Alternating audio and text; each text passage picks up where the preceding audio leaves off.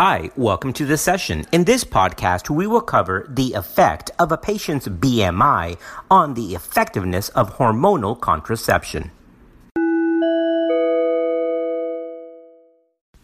Of the more than 3.2 million unintended pregnancies, almost 68% occur in women aged 18 to 29 years of age. That's a common age of college attendees. Women who experience an unplanned pregnancy during college are almost twice as likely as women without a pregnancy to leave college without graduating due to challenges of childcare, employment, student loans, and housing. The most recent American College Health Association National College Health Assessment Survey reported on pregnancies in the college population and revealed a slight increase from 1.5% reported in 2010 to 1.8% of the over 27,000 students surveyed that reported an unintended pregnancy in 2011.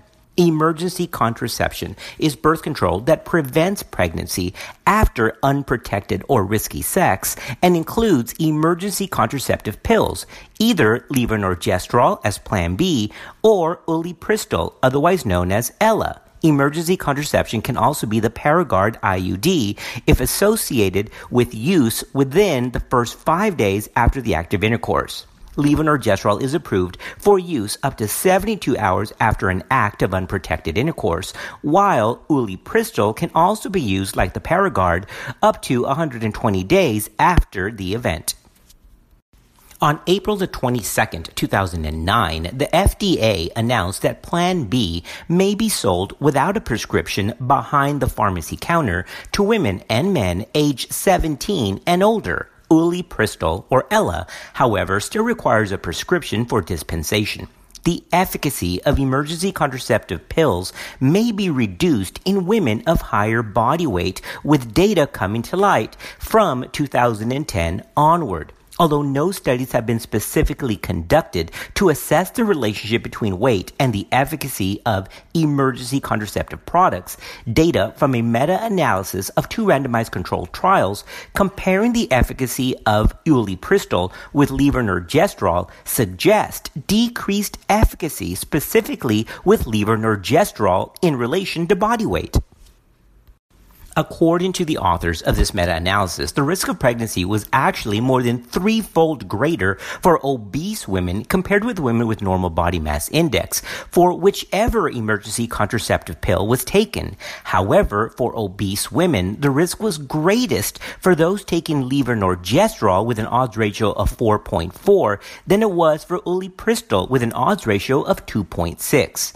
More recently, a prospective randomized crossover study evaluated the pharmacokinetics of women after single doses of levonorgestrel 1.5 milligrams and Ella at 30 milligrams. After levonorgestrel emergency contraception, mean area under the curve and maximal concentrations were 50% lower among obese BMI women than among normal BMI women. However, after ulipristal, the area under the curve and the area maximum were similar between obese BMI and normal BMI. So these authors concluded that after a single dose of emergency contraception, obese women are exposed to lower concentrations of levonorgestrel, but similar concentrations of ulipristal when compared to normal BMI women.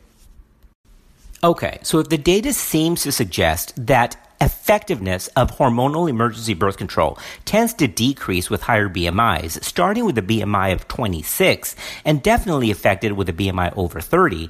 Well, what does governmental agencies, what do professional societies have to say about this? Well, Health Canada is the only regulator that currently recommends overweight and obese women seek alternative methods of emergency contraception, stating that levonorgestrel may be less effective in women over 165 pounds and ineffective in women over 176 pounds.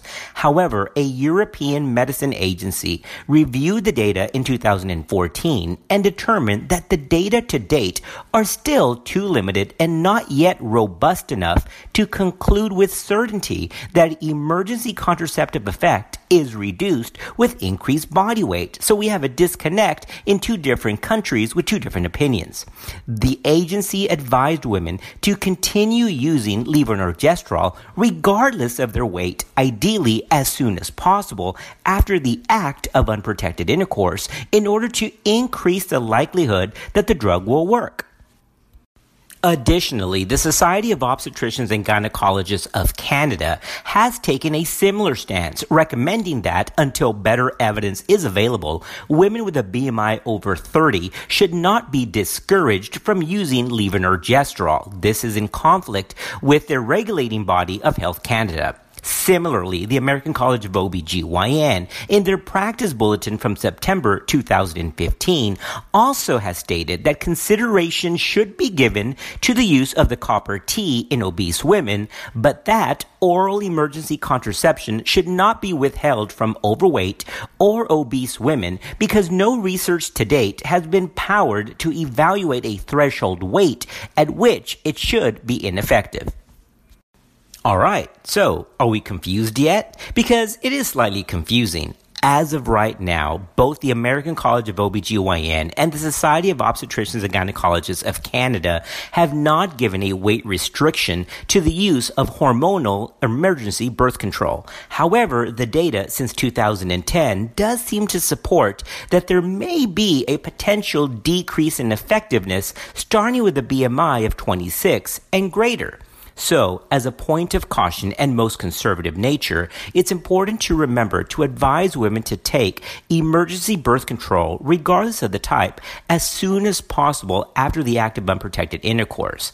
And it can be a consideration to at least consider ELA in women that are overweight or obese, since at least the pharmacokinetic studies show decreased serum levels of the hormone in those women. Well, this wraps up our very quick review of the new evolving data of the effect of a patient's BMI on serum levels and potential effectiveness of emergency hormonal contraception. We'll see you next time.